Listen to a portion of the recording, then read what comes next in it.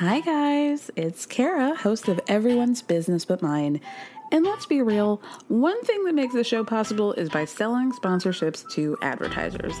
One way you can support us in getting more sponsors is by telling us a little bit more about yourself. You can do that by filling out a quick survey at the link in the show description. Plus, your answers are anonymous. They'll help us learn what you love most about the show and how to make it even better. The questions will ask you about the things that help advertisers understand the audience. It'll only take a few minutes, and it's an easy way to help the show. So you can find the link in the show description. Thank you so much, and stay tuned for the rest of the show. Since 2013, Bombas has donated over 100 million socks, underwear, and T-shirts to those facing homelessness. If we counted those on air, this ad would last over 1,157 days. But if we counted the time it takes to make a donation possible, it would take just a few clicks. Because every time you make a purchase, Bombas donates an item to someone who needs it. Go to bombas.com/ACAST and use code ACAST for 20% off your first purchase. That's bombas.com/ACAST, code ACAST. It's that time of the year. Your vacation is coming up.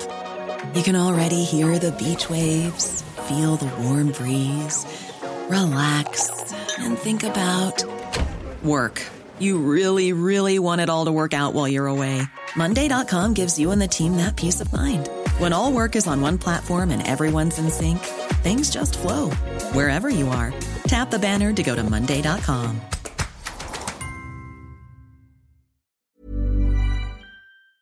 I am sorry. I owe everyone an apology.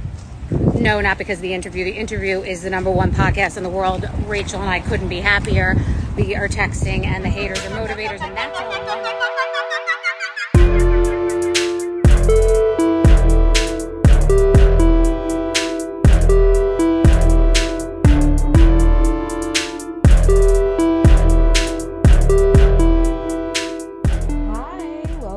To another episode of Everyone's Business But Mine with me, Kara Berry. I'm in a good mood, you guys. I'm in a great mood, so I hope you guys are as well. I feel like school's back for some people. You know, I hope you feel good about that. You know. Anyway, oh man, we have things to talk about. I'm going to be a hypocrite. I'm just going to, trigger warning for hypocrisy right in the beginning. But I'm happy for a reason. And that reason is that I think that Bethany just ruined her brand. But we'll get into that later. Let's talk about our Girl of the Week. It's actually not the one I just mentioned. It's going to be going to Sam Asghari. Because let me tell you something, bitch. You'll never be that girl. Okay?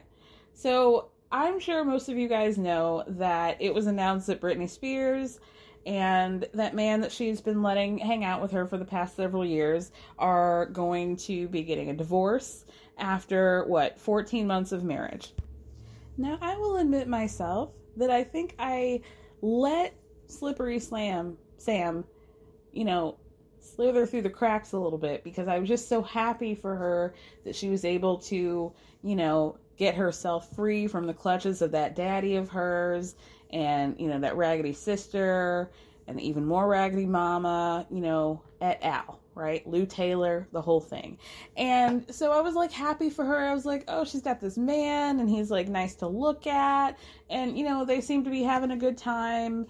So, I'm rocking with it. Okay. I'm just smiling the way through it, right? I got a side eye, I feel like we all saw what Octavia Spencer said, make him sign a prenup. And I was absolutely, 100%.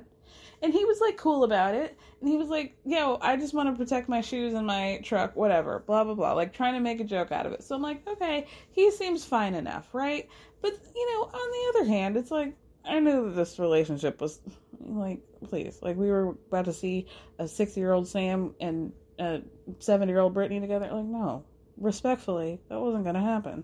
So I'm not shocked by this news, but then it comes out that the reason for the divorce was that just randomly one day, out of nowhere, Sam was accusing Brittany of cheating on her with maybe somebody of her staff, somebody who worked at the house or something, and just refused to believe that she wasn't cheating, and that was it. That was the entire end of the marriage. And at that point, I'm like, girl, Sam, bitch, come on. Like, I know what I'm looking at here. And then there's coming out news that allegedly, even though Britney made Sam sign a prenup that, according to sources, is like very ironclad, he gets no money from anything that she made prior to their marriage, or anything like that. I don't think he really gets anything.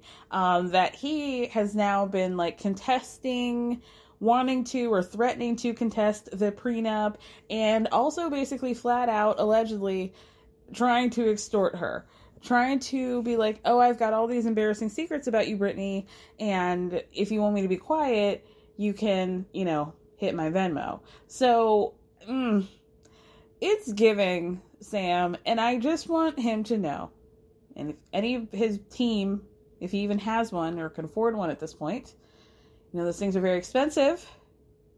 Been living a life really nice for the past 6 years. And how quiet is kept, sir? I just heard through the grapevine that allegedly you were like some kind of Fitspo kind of person on Instagram, that you had created a social media niche for yourself.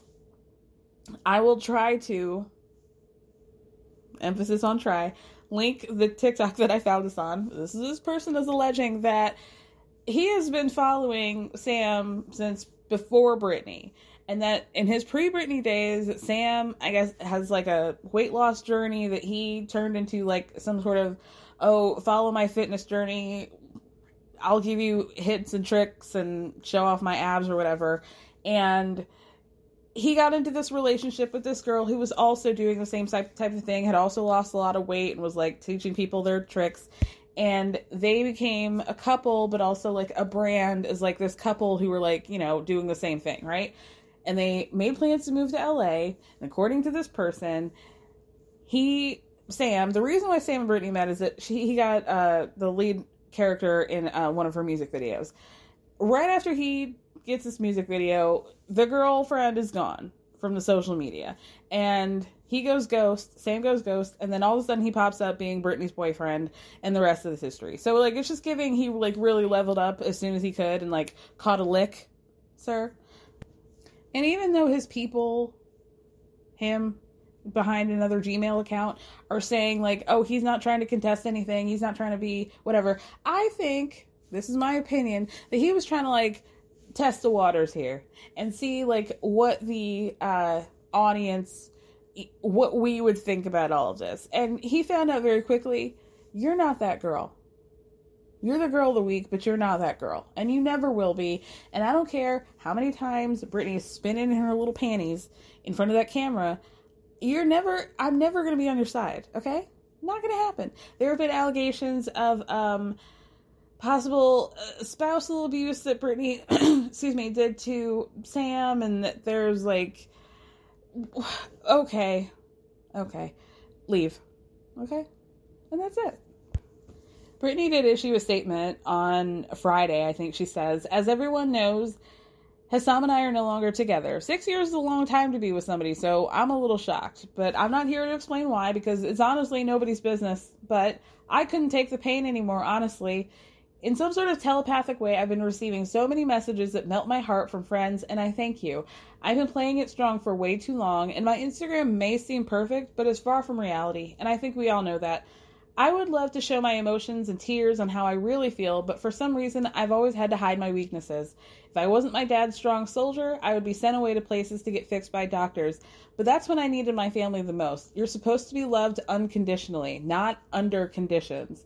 So while I will be as strong as I can and do my best, and I'm actually doing pretty damn good. Anyways, have a good day and don't forget to smile. And then we saw some pictures of her. God bless her, because I'd be doing the exact same thing. Not a bra to be found. Coming out of a hot chicken place with a buzzball in her hand. And I thought, exactly. Period. Okay?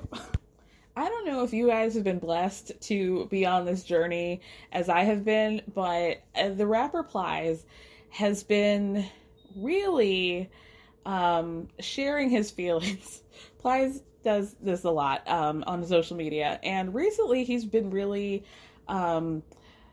sharing his appreciation for Britney's underwear, not in a way that you would think. Like, he's like, I don't understand where she gets, like, he's like, no, where does she source these panties? Because I've never seen a panty like that. And he's just so happy for her to just, like, be dancing in her little panties. And I know it sounds weird, but I think he means this in the most legitimate way, and it's very funny. And so I honestly think he's such a positive guy, and I hope, like, maybe there's something I don't know about him, and I hope not, because I like him, and I like to just stare into his veneers while he's talking, just like, you know, just bask in it, right? But I honestly think that he would be, like, maybe a good person to have. I feel for Britney, because I know that she doesn't have many people in her corner. And it's like, God, where's Felicia Collada when you need her? Like, please, somebody get her over to that house, please. That's all I've been asking. But I feel like now that Sam is gone, that's probably very, even if they didn't like each other, probably like a loss of a stability. Like in anybody breaking up with a relationship, like you miss that constant in a way, even if you don't like them, right? It's still part of your life. And so I feel for her in that way. And I hope that, like, with this is now like the true trimming of the fat. And now she can move on to bigger and better things and people who actually support her. And those people honestly might be Plies and Octavia Spencer. Not even kidding. All right, moving on, you guys. We got to talk about a lady named Michaela. I'm sure you've heard about this woman, and if you have not, let me introduce you to her. She has recently come out, not on Catfish, but on a YouTube cheater brand show called Social Catfish, which is exactly like MTV's Catfish, but not with Neve and Cammie, with a few other people. But it's the exact same concept, and I'm honestly shocked that they get to do this. But anyway, her story has just recently gone viral because Michaela, a single mother from Kentucky, an artist who is on both sides of the camera, both as an actress and like a photographer, whatever,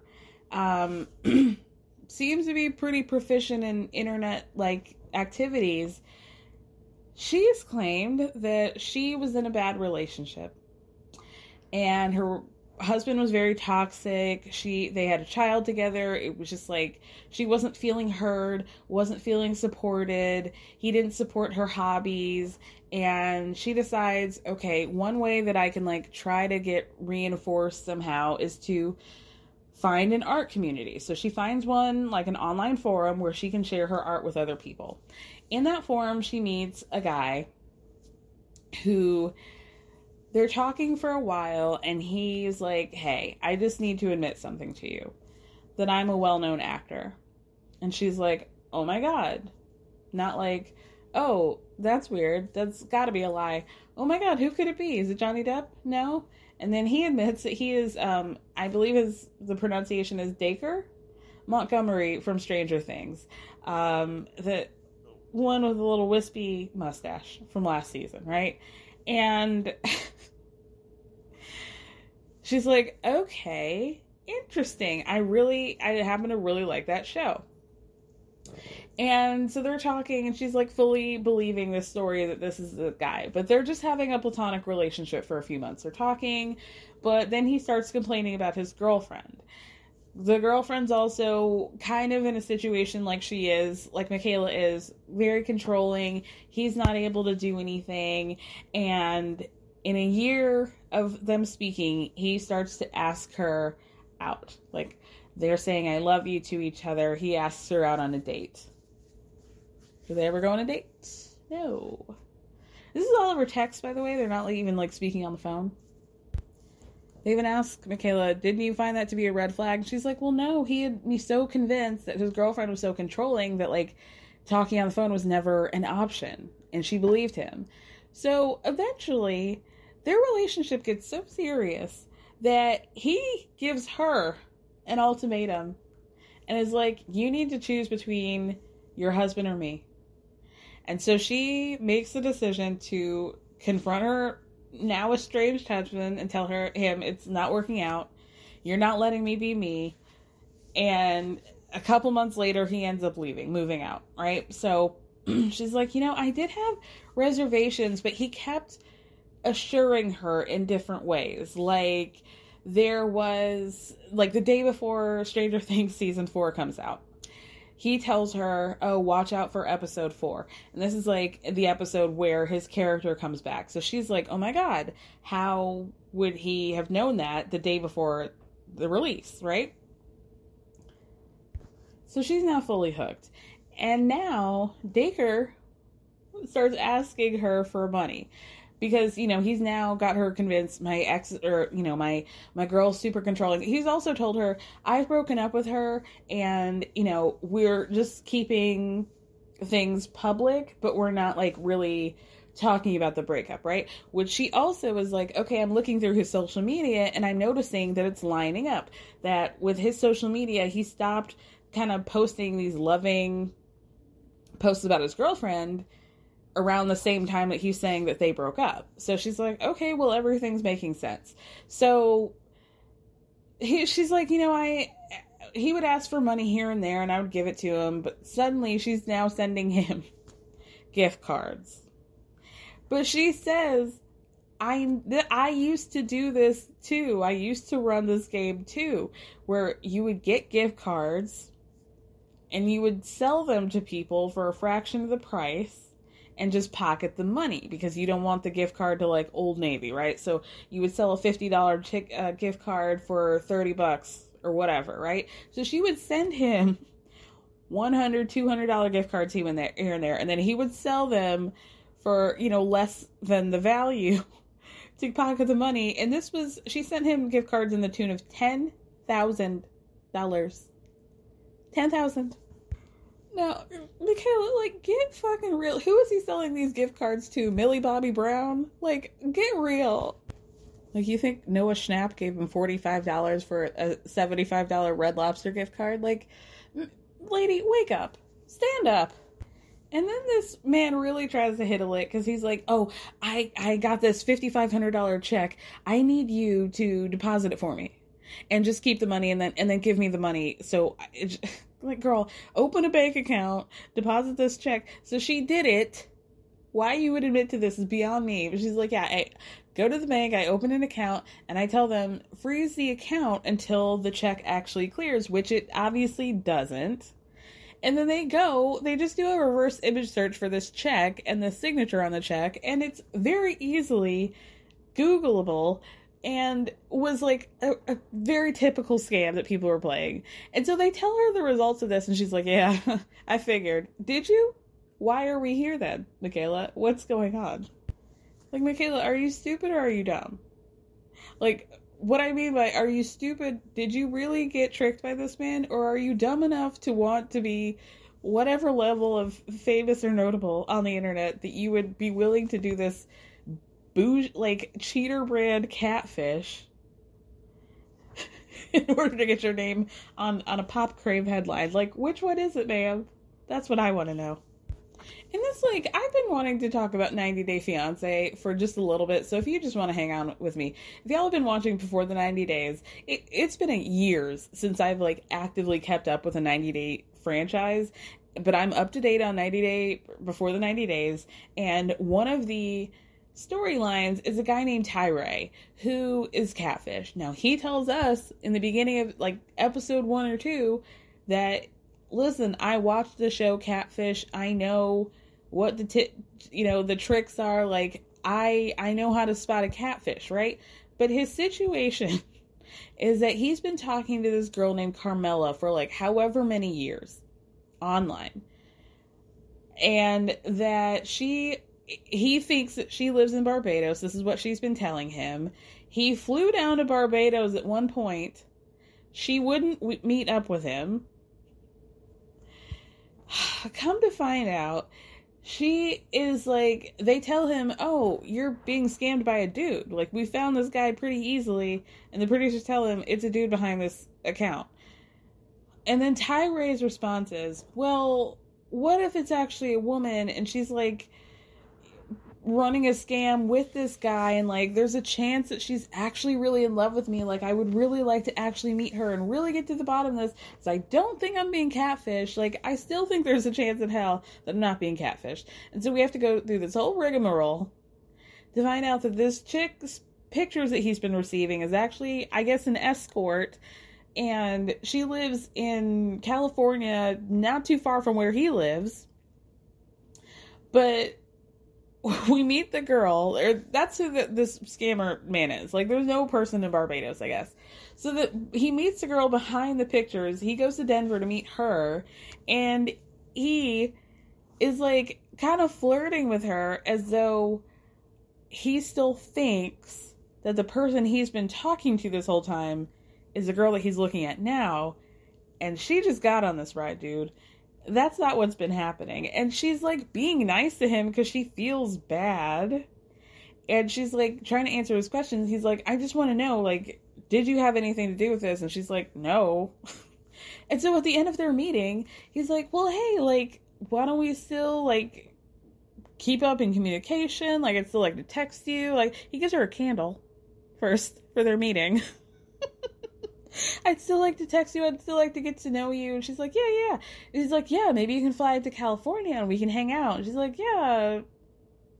It's like, sir, you don't know her. I know that this is confusing, but you've been catfished. And his whole family's in on it. And they're like having to gently, like, they're rubbing their temples and being like, Tyree, sweetie, I get that you want this to be something that it isn't, but it isn't that thing.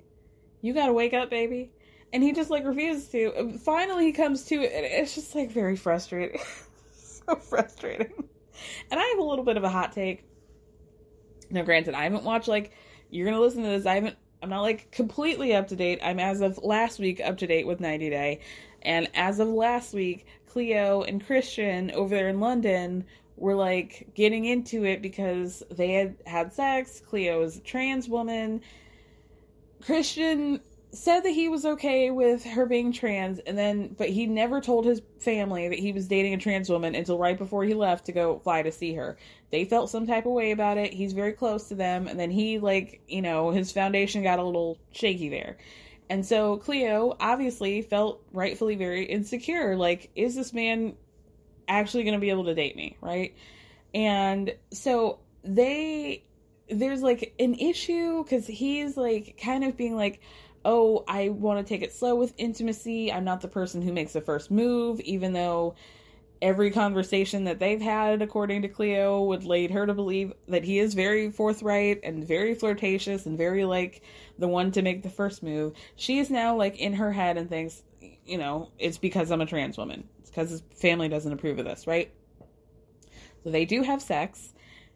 And she tells us that they did. It was very special, very intimate. And he tells us, well, we went to like second base or whatever. We didn't go all the way, you know, but we fooled around. And so Cleo tells us later that she had to go to school, so they weren't together.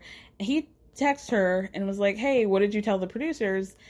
Because I didn't tell them that we had sex. Did you? And she was like, yeah. So she tells us that, like, you know, she's feeling some type of way about that because it feels like he just didn't want to admit to having sex with a trans woman, right?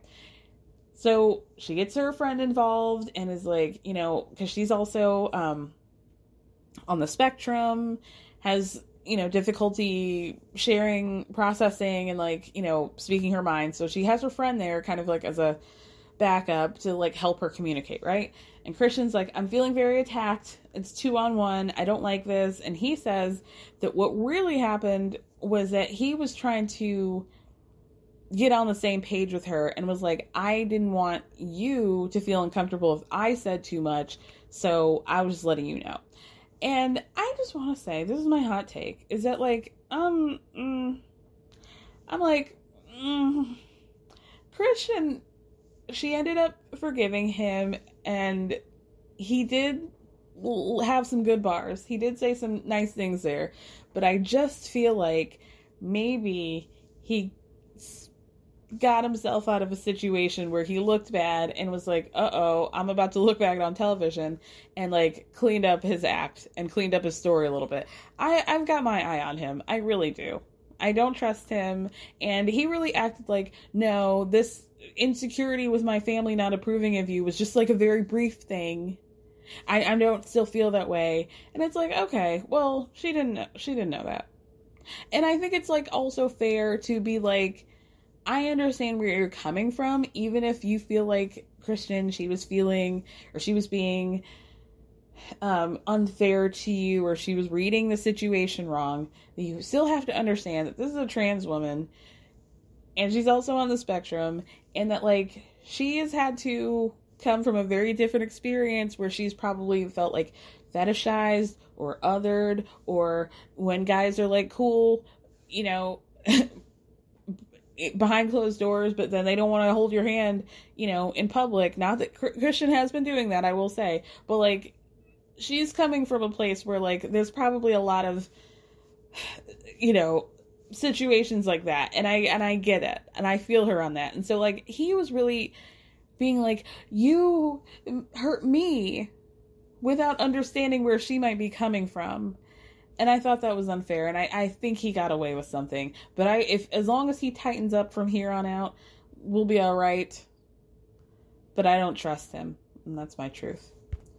I can't talk about Gino and Jasmine because of the golden shower situation and how they finally connected once that happened. And I'm not to kink shame them. It's Gino and Jasmine specific. I don't want to go there. So I'm not going to. We should talk about our Can I Get a Hell Yeah? Let's end on a high note, shall we? Our Can I Get a Hell Yeah is going out to your lover boy and mine, Summer House's Kyle Cook. Now, I wasn't going to talk about this, but then I thought, you know, if Bethany can be a hypocrite, then so can I, you know, fuck it. We're living in America. I can do whatever the hell I want for now, so fuck it. Y'all know this 3-part disaster ad fest that happened with Bethany on Bethany's #1 podcast in the world. She did the interview with Rachel of Vanderpump Rules to give her a voice or whatever, and I haven't listened to it. I'm not going to, but shout out to Page 6 for crunching the numbers for me. So y'all said, one of the main complaints that I heard about this is that it had hella ads. And I'm hearing, according to Page 6, that the 3 episodes were 139 minutes total. 39 minutes of that were ads? Oh my god, that's about 30%.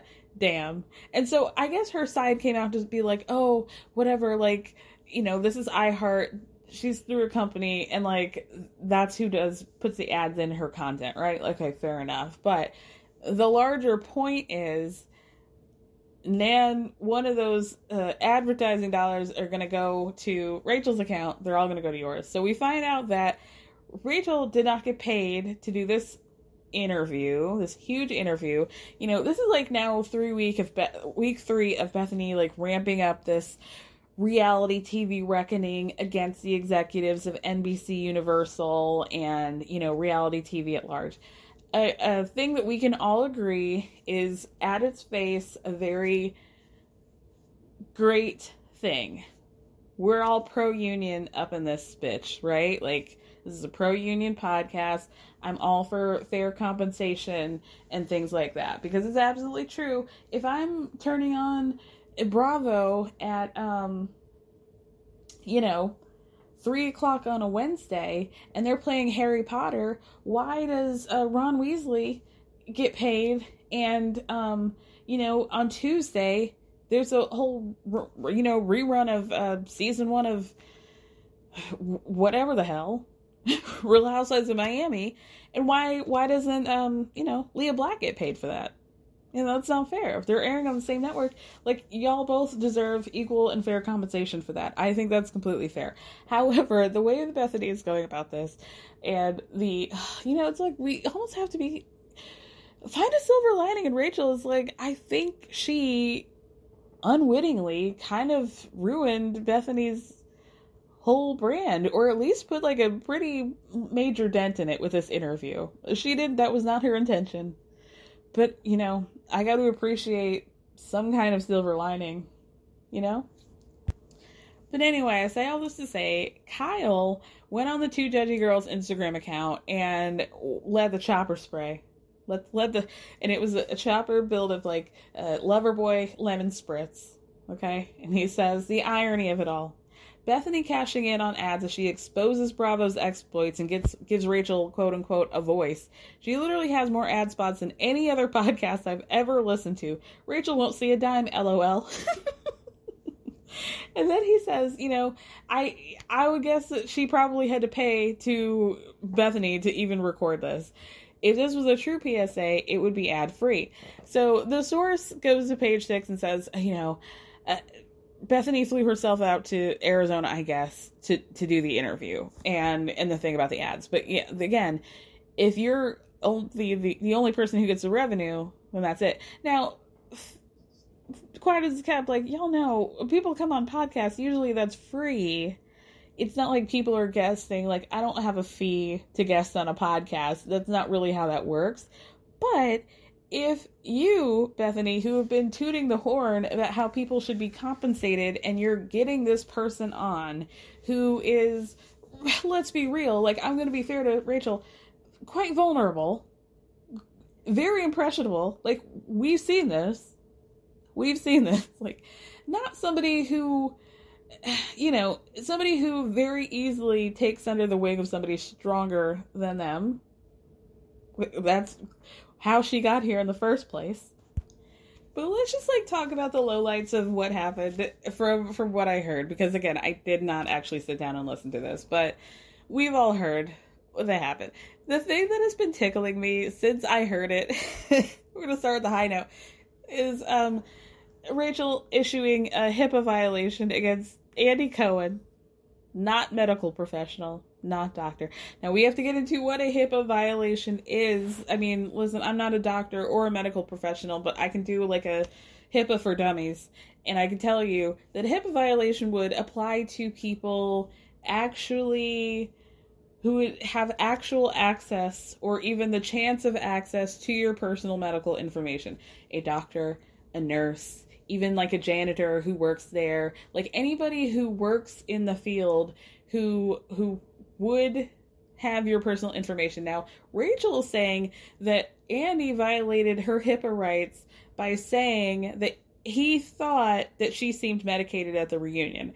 That an opinion that a person has, I think she's getting confused because she's like, he's my boss, even though like really he isn't, because he doesn't have any executive producer power on Vanderpump. Like, he literally just does the interviews or the reunions, guys. Like, he doesn't have anything to do with Vanderpump, really. But I guess he's your boss. Okay, let's just say that, right? But, maybe he is in, like, the Bravo sense, but not in the Vanderpump Rules sense. So, that's not true. And I just, like, I'm thinking, when Rachel said that to Bethany, and I know that Bethany has to know what a HIPAA violation is. Like, the chill that must have gone up her spine. She's like, damn, I made a huge mistake here. I think I hitched my wagon to the wrong pony here. The imagery of that really made me laugh. I was like, oh god, this fucking idiot. But anyway, other things that she had mentioned. Here's one thing that I don't like, and this might just be like a personal thing that I have. I do not like when somebody diminishes a relationship after the fact to sort of justify their behavior. So I'm hearing that she's saying, oh, you know, Ariana and I weren't really best friends. We only hung out because Tom was inviting me places. I was really more his friend than hers. And it was like, you know, just sort of like, what does this do? You say that and so what? So you being all up in her house and hanging out with her and like, you're still in her space. Okay. Maybe you didn't feel connected to her, even though you were connected to her enough to think that it might be a legitimate possibility because you loved her so much, all up in that interview, to say, we could possibly be a throuple, me, Ariana, and Tom, because I love her and I love him. Like, I love her a lot as a friend. As a friend. I love her as a friend. That's what she said. As a friend. You love her. But now y'all weren't really friends like that. It was only through Tom.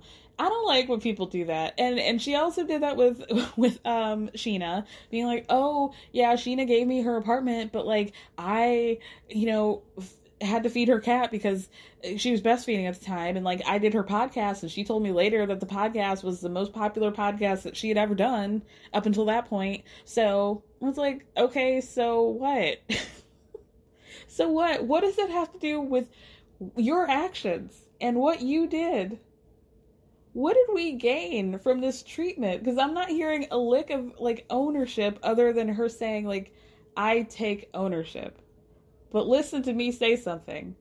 I'm Oprah Winfrey. I'm a billionaire. I'm Michael Jackson reincarnated. We can all say things, you know?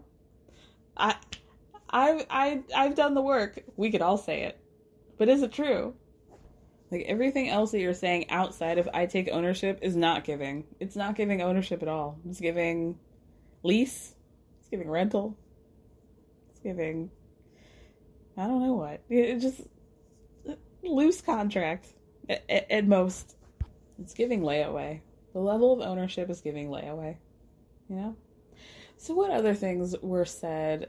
Oh, the bouncing back and forth between fuck Bravo and, like, I was still very much willing to work with them was also very funny to me, because there were times where I heard a clip where Bethany was like, oh, so you did want to work with them. So she's at one side talking out of both sides of her mouth. On the left side, she's saying, I don't want to do reality TV ever again. Like, Bravo did me so dirty. They assigned me a mental health advocate before the reunion. They promised me one, but the day before, they the paparazzi caught me outside of a nail salon, and I was just answering questions, and I wasn't giving anything away, but I was just talking to them, and I think Bravo punished me by taking away my mental health advocate.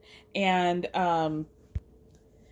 things like, she filmed a scene with Tom after everything came out, talking to him about a screen recording that he took of her without her consent, of them doing whatever they were doing, and how they filmed a scene talking about that. But then after that, he got upset with her, and how he basically held off from filming in order to, like, gain leverage. And then he told her that he got a producer credit on the show. Like, what?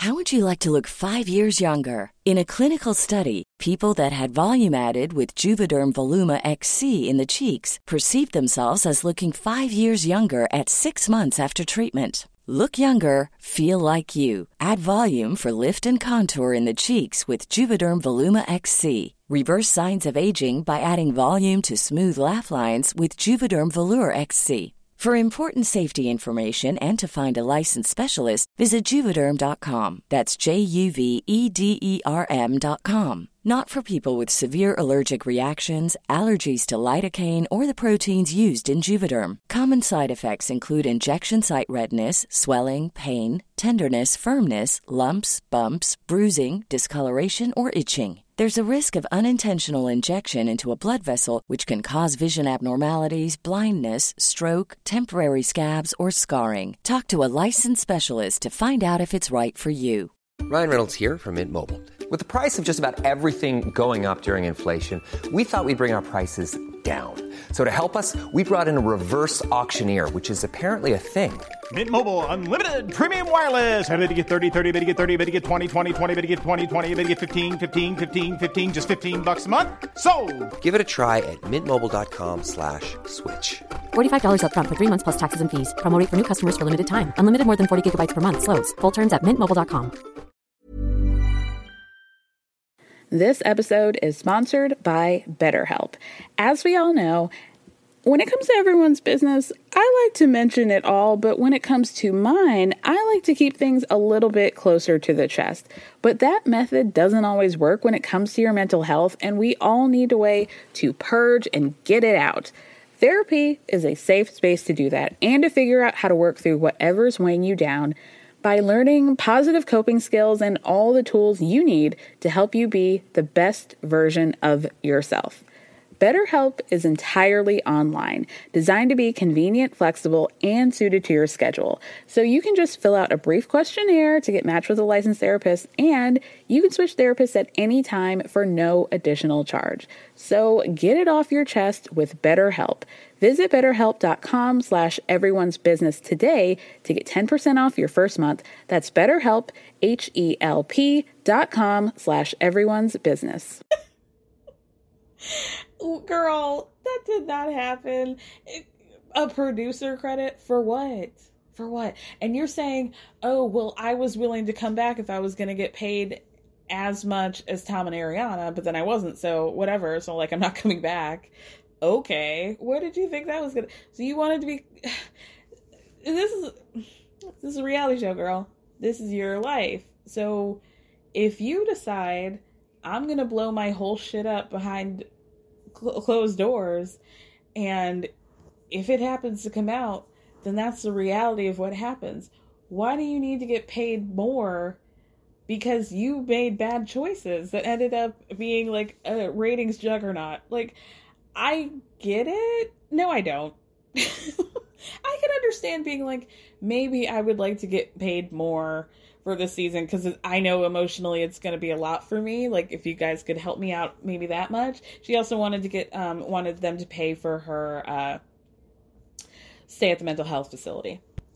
But the bottom line is, you're wanting to get paid as much as somebody who's been on, people who've been on since the first and second seasons respectively, and you just signed on in the 6th season. Like, that just doesn't make sense, and it's not fair to, like, you know, it just doesn't make sense, girl. Like, you're not, this is going to be a storyline, but, like, only for the next season. And it's not really even going to be next season because you're not going to be on there. So, and congratulations on your future podcast. A podcast. Don't even bother. Don't even bother with the RSS feed. Don't do it.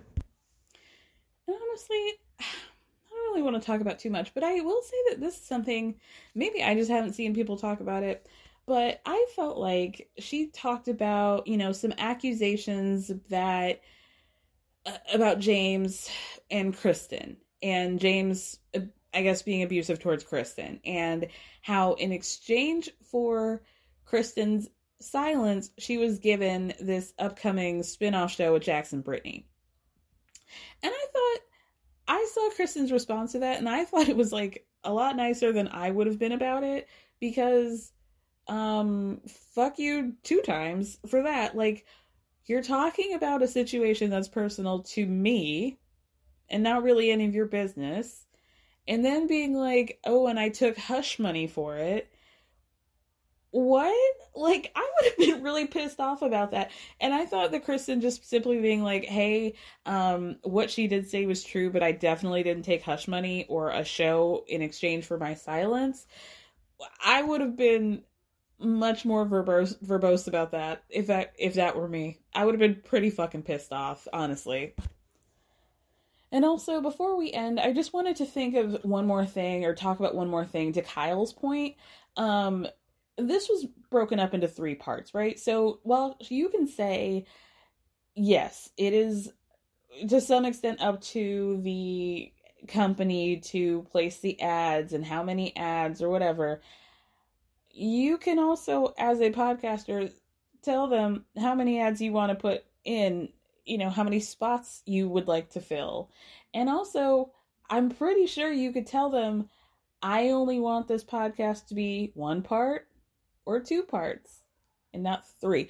3 feels like that's a smoking gun for me, because this was like an hour and 20-minute podcast. Sorry, 2 hour and 20-minute podcast that would have been a real cute 2-part, 1 hour, just a little bit over an hour each. But you decided to do that to 3, which was really giving Greedylicious, in my opinion, as a fellow podcaster. Like, that feels like a choice that you made, or a choice that you could have, like, put your foot down about. Because I could just release whatever the fuck I want. They don't tell me to, like, split it up into parts. So, I don't know, girl. I don't know. Like, I'm not with iHeart. Shout out to Acast, but I know people who are. So, I know things. I know things. Anyway, with that, congratulations to Ariana on her new book, Single AF Cocktails, and for Sheeta for her new song called Apples, a pop punk dedication to the bad people in your life. Maybe even people that you flew to New York with and found out that you were cheating with your best friend's partner and you got into fisticuffs with. So check that out. I think it's on Spotify. Listen to it. Like the beat. And with that, the rest of the episode is going to be a recap of And Just Like That, the penultimate episode. Let's get into it. I just got out of an 8-month relationship with a married straight white woman. I know what you're thinking. 8 months? Wouldn't it have been quicker and less painful to just slam my dick in a car door? The good news, she was very sexually adventurous. Oh, yeah. Wild, in fact. Yeah, she brought 4 people into our bed. Yeah. Me, her husband, and her son. Y'all, this episode of And Just Like That pissed me off. And thank God it's the penultimate, because y'all are really working my nerves and working and irking. So let's debrief together as to the fuckery that happened here.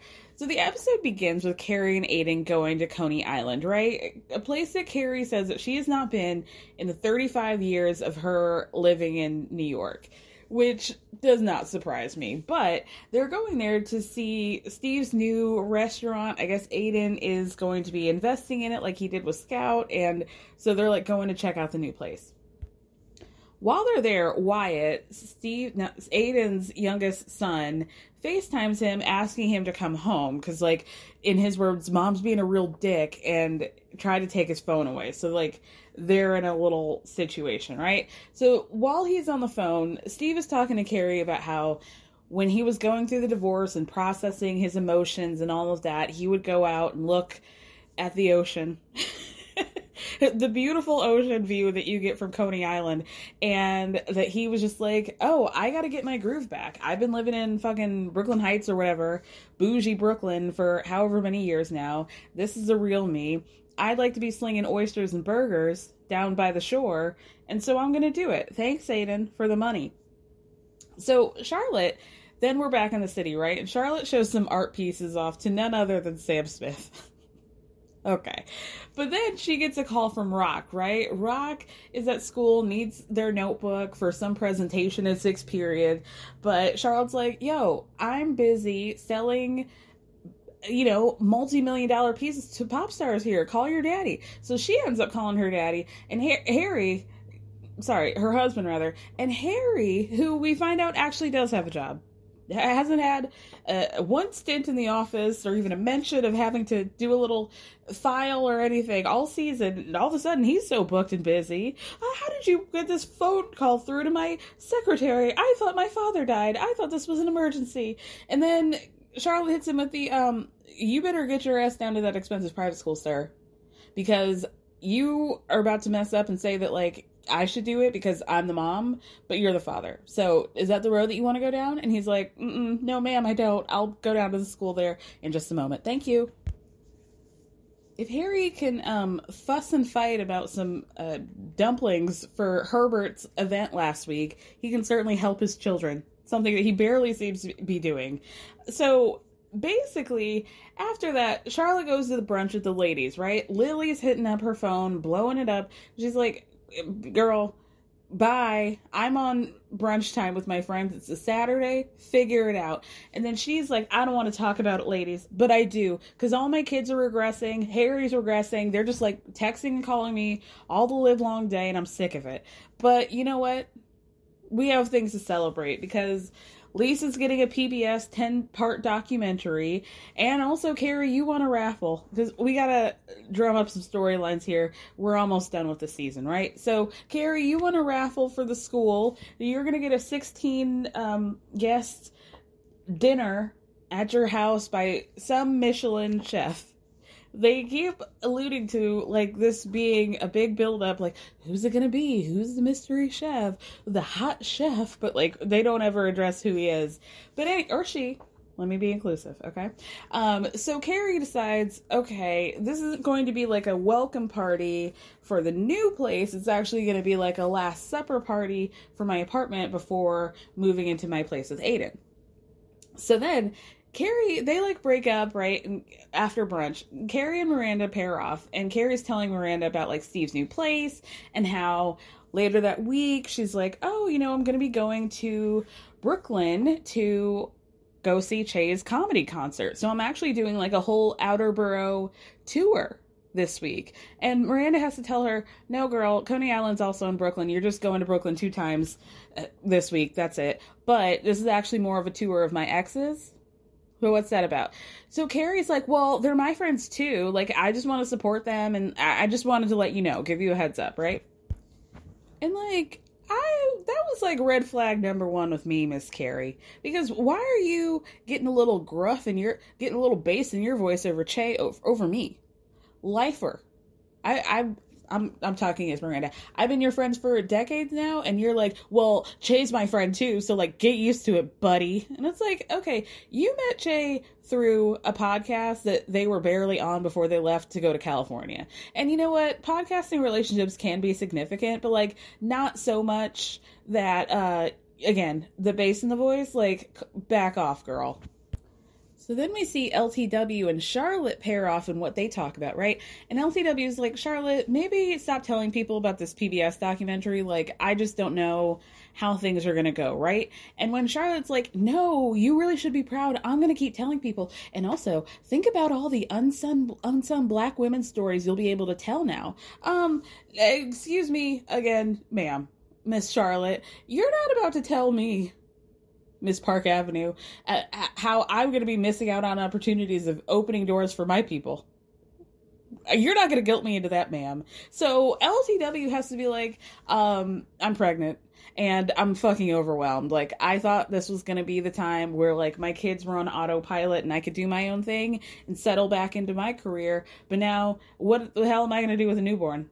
How am I going to do that? Right? And so Charlotte's like, no, I think you can do it. And Lisa's like, you know, I got a lot going on. Like, I got 3 kids. I feel like we've only ever seen 2 of them. Herbert Jr. and Grace or Gail or whatever the hell her name is. Guinevere. And you'll have 3, I think? I don't know. But anyway, Charlotte's just like, you know, you can do fine. But Lisa's like, you know, even with help, it's a lot. You know, I just thought this was my time. And I'm not really feeling it. Then we have to go over to the vet's office, right? Che's working, and their boss, Judy's like, what do I need to wear to your comedy concert? Your upcoming comedy concert, right? And Che's like, oh, you don't have to go. But Judy's like, oh, I went to your performance at the Tropicana, foreshadowing, so I'm going to be there, right? The vet comes out to misgender Che, and then it turns into this conversation of like who Che used to be, right? And how Judy's telling Che, like, you know, he's just used to the person that you were last time you worked here. And Che's like, but that's not who I am now. Like, how would he feel if I went around calling him a young? Damn, you got him, Che. So then we see Anthony and Giuseppe. Like, we're really tying up loose ends here, right? Anthony and Giuseppe, they're fucking now. Fully in a relationship, right? And Giuseppe's like, thanks for the dick, sir. How about you toot it up? And Anthony's like, no, that's not what I do. You're the bottom. I'm not. I don't do that, right? And so Giuseppe's like, basically like, I'm verse, you know? And I want you to feel something wonderful. And I know how to be gentle. And Anthony's like, no. So Giuseppe's like, okay, what is this about really? And Anthony's like, it's about your 9 inches. How about that? But then he admits he's never bottomed, ever, because he's, quote, not the woman. And gay men in his generation see things differently. Like, the roles are more defined. And I just remember there being, like, multiple mentions of Stanford being a top, and how, like, tee-hee-hee, regressively, or whatever they call. Like, how funny that was, because he was, like, effeminate, right? Like, oh my god, he's the top? Oh my god, he's the one who got a blowjob? Like, what? Like, how wild that was in the 90s, right? So, you know, that leads me with a lot of questions, but whatever. Giuseppe just asks, the universal question, why can't we just be two men getting fucked on and off, right? You fuck me on Monday, I fuck you on Tuesday, Wednesday, Thursday, all the days, right? And Anthony's like, there are many gay relationships that don't have penetration, and most straight ones don't either. So, like, don't worry. And Giuseppe's like, I hear you, but why would you be afraid of more love? And that was really like, this was like a very straight man thing to say. Like, why would you take more love away from me? Like, okay, nice try. And Anthony's like, you know what? Don't poet me right now. Okay. And then we see Anthony's cheeks, which were actually nice. Good job. Then we see Seema fucking, not Taika Waititi, and she tells him in the throes of him being inside of her that she loves him. And he says, I love you back. And then immediately you can see on her face, she has like a crisis of conscience, and more on that later. So Seema actually meets up with Carrie at the soon-to-be her old apartment, right? What's her face from downstairs, the jeweler, bought the apartment for what we're led to believe is like a hell of a price. Like, Seema can barely even look at her in the face for what Carrie sold that apartment to her for, right? It's brought up multiple times. So Seema's talking to Carrie like, I'm in a bind here. I said I love you too soon to that man. I haven't even vetted him. This has only been 3.5 weeks. This was like 30 years of smart dating that I just threw away just like that. And just like that, I threw that away. And Carrie's like, you know what? Given where I am, I'm in a place of yes. So I'm going to tell you that, like, if you feel love, run after it. Give it all you've got. But then Carrie gets distracted by the cat that Che gave her. It was sitting in a shoebox, and she's like, well, I guess I have to take that cat now. So I'm not really sure where we're landing on the cat, but good. Oh, also, by the way, I was doing a walk last week, and I happened to be in Gramercy, and I walked past the new apartment of Carrie and Aiden's, and didn't seem to be much going on there. So I guess we'll have to see at the season's finale what happens. So remember how Miranda got a job last week? Okay, suddenly that boss is now back from maternity leave. I think she said she took like 3 weeks or something, but she comes back. Miranda's so relieved, but she's still wanting Miranda to be her like assistant go-to gal, right? So they have to go somewhere to the UN. All of this is just a meet cute for Miranda to meet this British lady named Joy, this like tall lady. That was literally it. Like, it's just a look, not like fully we're dating, but there was a spark there, we'll say that. So Miranda goes home to talk to Naya, and I feel like the writers just completely have given up on Naya being like interesting or like cool. Like, I thought we were getting this like lady professor from Harlem, and she wears cool things, and she's got like African prints in her apartment, and like she's really gonna teach Miranda black lady things. But no, here she is at the computer being like, oh, I just RSVP'd to Carrie's party. I'm so excited. If you told me that there was gonna be a Michelin chef anywhere, I would cut my arm off if it was prepared by a Michelin chef. Isn't that funny, Miranda? No, it's not. Corny. So Miranda's like, you know what? I'm actually really more concerned about Che than the food, because Che's going to be there because my best friend of 30 fucking years is a bad friend. But then Naya, in the middle of this, gets a little message on her computer saying that she is invited to a co-ed baby shower from her ex-husband with a registry attached. So Naya is like, you know what? I should really do what you do, Miranda, and just cut my exes off. But Miranda's, like, offended by this and is like, I don't do that. And Naya's like, no, don't even get offended. Like, I'm not even judging you. You cut people off cold turkey, though. Like, that's real. But then Naya decides to buy $1,000 stroller so that hipster Heidi, as she calls her, can look out of that stroller and know that her baby daddy's ex-wife, professor with a disposable income, bought it. Wow. And here's where I want to talk about this. There's like a constant narrative of Miranda cutting off her exes, and it's like, what is she doing so differently from any of the rest of you guys? Isn't that what a breakup is? Usually you guys stop talking. Usually there's a cutting off that happens. She divorced Steve. What do you want her to do? Be besties with him? Like, you didn't talk to Aiden for 13 fucking years. So, you know, I don't see you picking up Berger's next nonfiction book. We haven't heard you talk about the Russian. Is Trey and his limp dick coming up to his old apartment that you got in the divorce to have dinner with you and Harry and Lily and Rock and Richard Branson or whatever the fuck? Richard Burton, the dog? No. So what's so wrong with what Miranda's doing? That's what I want to know. And then we see what exactly Miranda's cutting off, which is Che at home smoking a doobie and watching old comedy concerts on their laptop, going back to that set of the Tropicana that we heard about earlier from Judy, the vet lady, right? Where Che was still performing as Cheryl Diaz. Long hair, performing as like straight, telling the worst comedy concert jokes about dating, like, I've been going on a lot of dates, and ladies, let me know if you can relate. I'm fucking starving. I haven't had a full meal in weeks.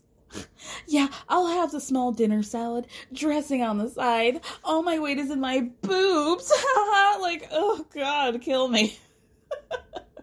Kill me. So then we go over to Lisa, and that's what we want to begrudge Miranda for cutting off, okay? Great.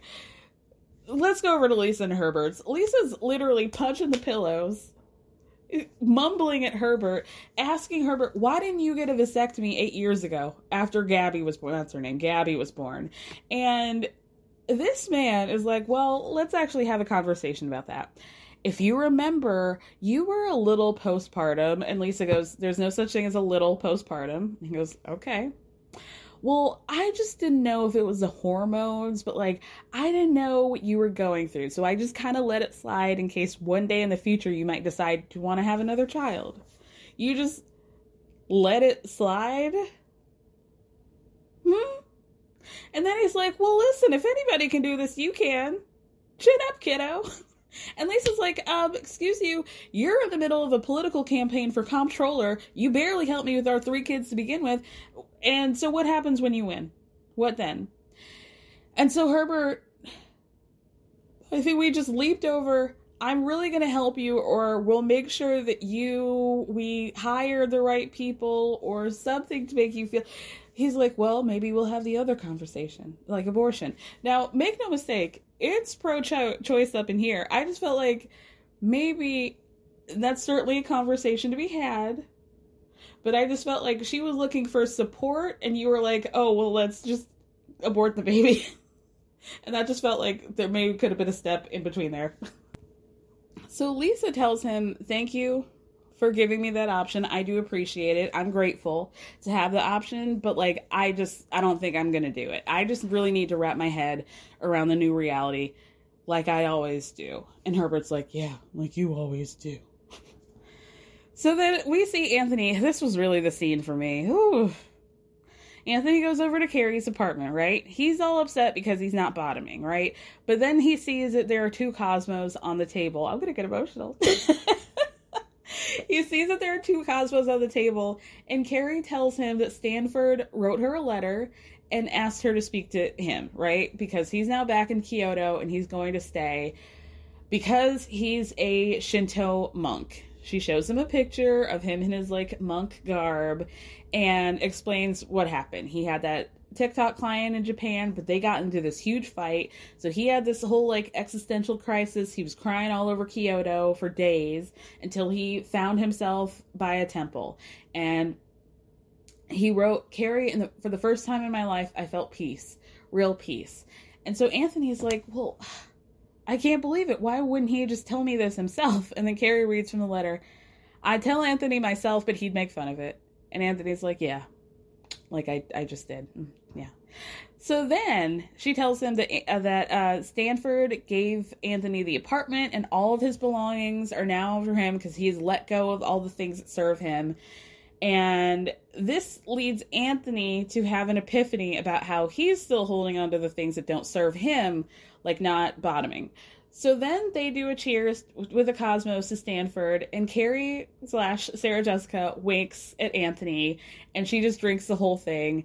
And it was so like, So I read, like, why they decided to go in this direction of him being a Shinto monk. So apparently during, I guess, I didn't see the second movie, Sex and the City 2, but I guess at some point they go to Japan. I don't know. Carrie, what I'm hearing is that Sarah Jessica and Willie Garson, Stanford, were in Japan. They were in Kyoto, and that, like, they were there, and that he, like, felt a lot of peace. They happened to, like, come across the temple, and he was like, oh my god, like, I'm just feeling all these things. So she just wanted him to, like, always be in a place where he felt the most happy, like Stanford. Oh, that makes me so sad. Oh, I loved Willie Garson. I loved Stanford. He was, like, one of my favorite cast members on the show. We gotta move on. I'm gonna cry some real thug tears over here. Speaking of taking a bunch of drinks to the dome, Charlotte is about to leave for work, right? And she's going down the stairs, click-clacking in her heels, but her coworker's like, girl, you sold that piece to Sam Smith. We go out every time we sell a piece over 100K. And so Charlotte's like, oh, you know, it's 6:30. I gotta go feed my kids and Richard Branson or whatever. But they're like, no, girl. Slay mama. Slay Charlotte. Let's go. And they're like, okay. I'll just go for one drink. And we know, tale as old as time. One drink turns into 4. Give me 1 margarita. She's open her legs. 2 margaritas. You know the rest. She threw, at 4 margaritas, Charlotte threw her phone into a pitcher of other margaritas and was like, fuck it. We ball. After that, at the same time, Carrie and Aiden go over to Che's comedy concert, right?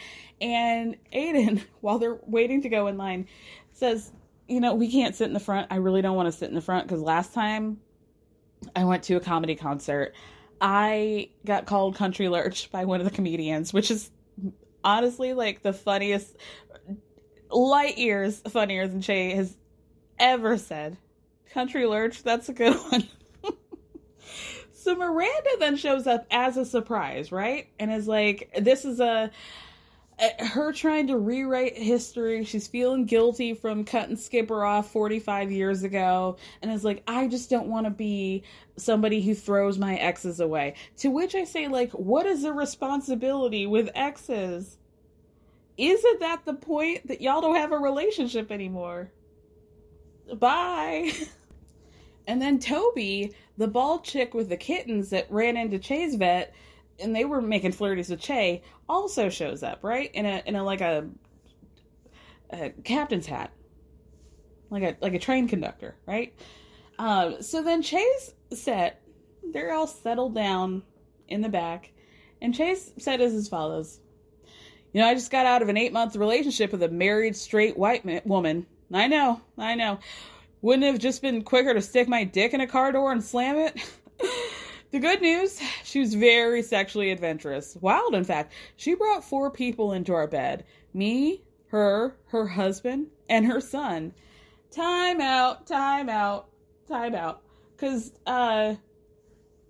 if memory serves me correct, Oliver Hudson and all of his chunky jewelry was trying to get a cheeky finger into Miranda while y'all shared a bed like 3 episodes ago. So who's really bringing people into other people's relationships? Che? Because you brought your husband into it too. Literally. Che, you literally brought your husband into y'all's bed. So fuck you. So then Che goes, oh, so, you know, like, it was not so much a fuck as like a mind fuck, you know? So before me, she'd only been with men. So the first time we had sex, it took forever. Like, no, really, she kept waiting for my clit to get hard. Yeah, my lady was very confused. Like, am I queer? Am I bi? Am I les? Just all over the menu. Like, I'll take queer with a side of bi and hold the mayo. You know, and it's not just her. Like, I was confused. She was confused about everything, and I was confused about why I was fucking her. Oh, excuse the fuck out of me. Now, mind you, Carrie and Aiden are not saying anything. Karen's just sitting there looking guilty, doing maybe a little occasional side eye to see if Miranda's completely combusted yet over the evisceration that's happening to her on the stage. But Miranda gets up to leave by herself. Hey, it's Paige DeSorbo from Giggly Squad. High quality fashion without the price tag. Say hello to Quince. I'm snagging high-end essentials like cozy cashmere sweaters, sleek leather jackets, fine jewelry, and so much more. With Quince being 50 to 80% less than similar brands. And they partner with factories that prioritize safe, ethical, and responsible manufacturing. I love that. Luxury quality within reach. Go to quince.com/style to get free shipping and 365-day returns on your next order. Quince.com/style. Che doesn't realize that Miranda's even there until, like, she's trying to leave out the side door and they make eyes at each other, right? So then Che gets all flustered and chases after Miranda, and Miranda's like, not funny. Not funny.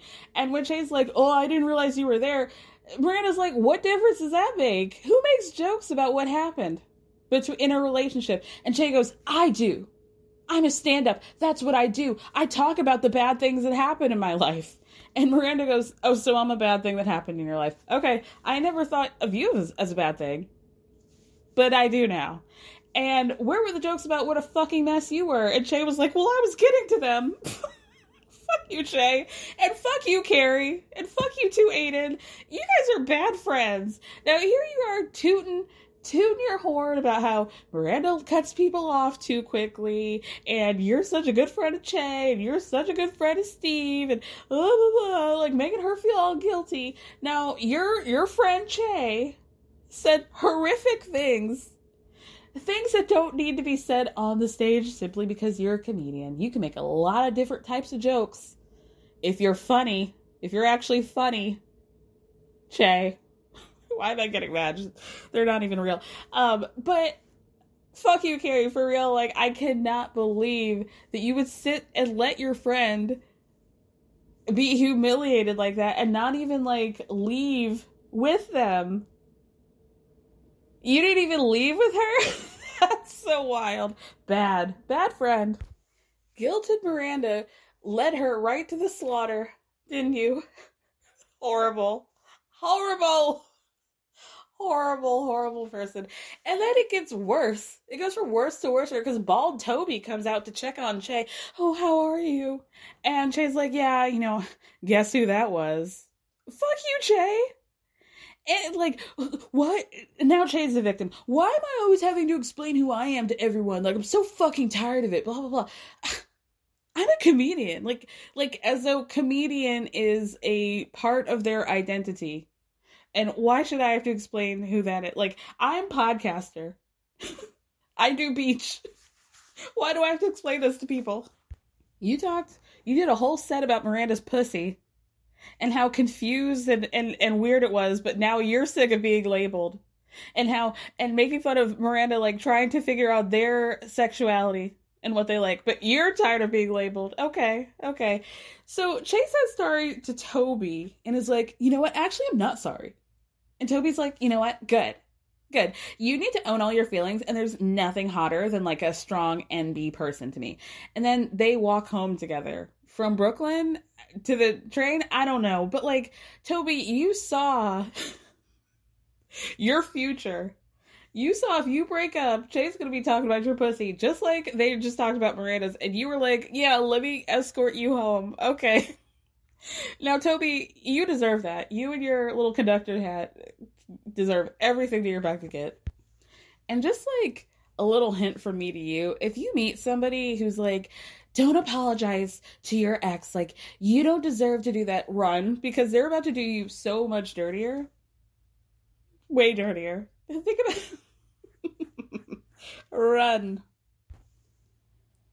So finally, Charlotte comes back home wasted. She's taking her heels off at the door and is like living her best life, right? Everybody runs to the door like, Mom, Charlotte, where have you been? And she's like, I texted you guys because I'm slaying at work and we took some shots, okay? And Harry's like, well, we were worried about you. You could have at least texted us back. She's like, but I threw my phone. I don't know where it is. It was so funny. And then Rock has the nerve to call Charlotte gross. And Charlotte just let the chopper spray on all of them. It's like, hey, yo, I was a person before you, before all of you. I am more than your wife and your mom's, and you guys need to get that and get it together. Now, come on, Richard Branson. We're going to sleep. And we have to give Charlotte 2 claps on that one. Because, thank God, grow up. All of you, Harry included. Now, you coming up as a team of 3 against me. Grow up, Harry, and call Grubhub. My God. So the episode ends with now the night before moving into their new place, Carrie and Aiden. They're at the hotel, and Aiden asks Carrie, do you remember telling Che that, like, you made some mistakes in our relationship? Well, that got me thinking. It got me thinking about how I'd also made mistakes in our relationship, like being so determined to lock things down that I didn't realize that that's not all it was. That's not all it took in a relationship. Basically, I couldn't force you into marrying me, so I forced you into a lease. And, like, the reason why I don't want to go back to the apartment is because I'm afraid I'm going to get mad at you all over again, which feels like maybe something to talk about or unpack, but we couldn't do that because ring, ring, ring, Kathy calls saying that Wyatt, their youngest son, is in the ER after driving his truck into a tree and broke his collarbone. So now Country Alert's got to hightail it back to Virginia, right? Also that same night, Lisa wakes up Herbert again and says, I'm bleeding. And when he's like, all right, let's go to the hospital, she's like, yeah, but I think it's too late. And she had this kind of look on her face that was interesting. And I'm interested in seeing what happens next week with that. So the next morning, Carrie's now by herself. She's going to the new place, told Country Lurch, I'm going to at least get the bed set up so that we can sleep here on our first night, right? First, she gets a call from Miranda. Miranda's all like in a tizzy and is like, you know what? After last night with Che, I don't want to go to that Last Supper. But Carrie, who should be apologizing to Miranda for being a horrible friend, is like, I don't have time for this, girl. We're not in high school anymore. You're not going to hide from your exes until summer break. And Miranda's like, yo, that's not fair. You didn't hear what Che said to me outside. But it's like, I'm thinking, but she heard what Che said inside, and that should be enough to be like, I want to break. But no, Carrie's like, I'm not talking about Che, actually. I'm moving the goalposts, and I'm talking about Steve. You don't know anything that's going on with Steve's life. And it's like, she's divorcing him. Why does she need to? Is Steve trying to be friends with her? No. He told her, you didn't want to marry me or have our child last time they spoke. So, who's really trying? And also, now that I'm thinking about it, when Che was calling Carrie to be like, oh, is Miranda ghosting me? Because really, I don't care. I just like need her to pick her shit up. Were you telling Che, why don't you foster a better relationship with Miranda? Why don't you guys try to be friends? Try to say something that would like turn it into a situation, you know? No, but no. Now we're just making Miranda feel guilty. You're my friend. You're my friend. And you're coming, bye.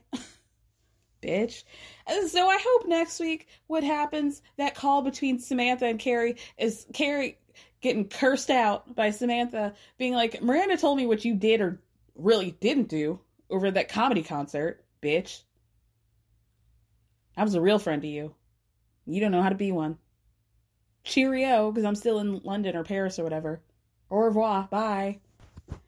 And then Aiden calls to tell Carrie that what Kathy didn't tell him the first time was that Wyatt also broke his leg in 2 places and the collarbone. And what happened was he got in a fight with Kathy, snuck out, got the 30 miles back to the farm, drank some beers, and then started driving back and hit a tree. And so Carrie's like, why would he want to be at the farm? I don't know if that's the only question, but he says, well, he said that he wanted to sleep at his dad's.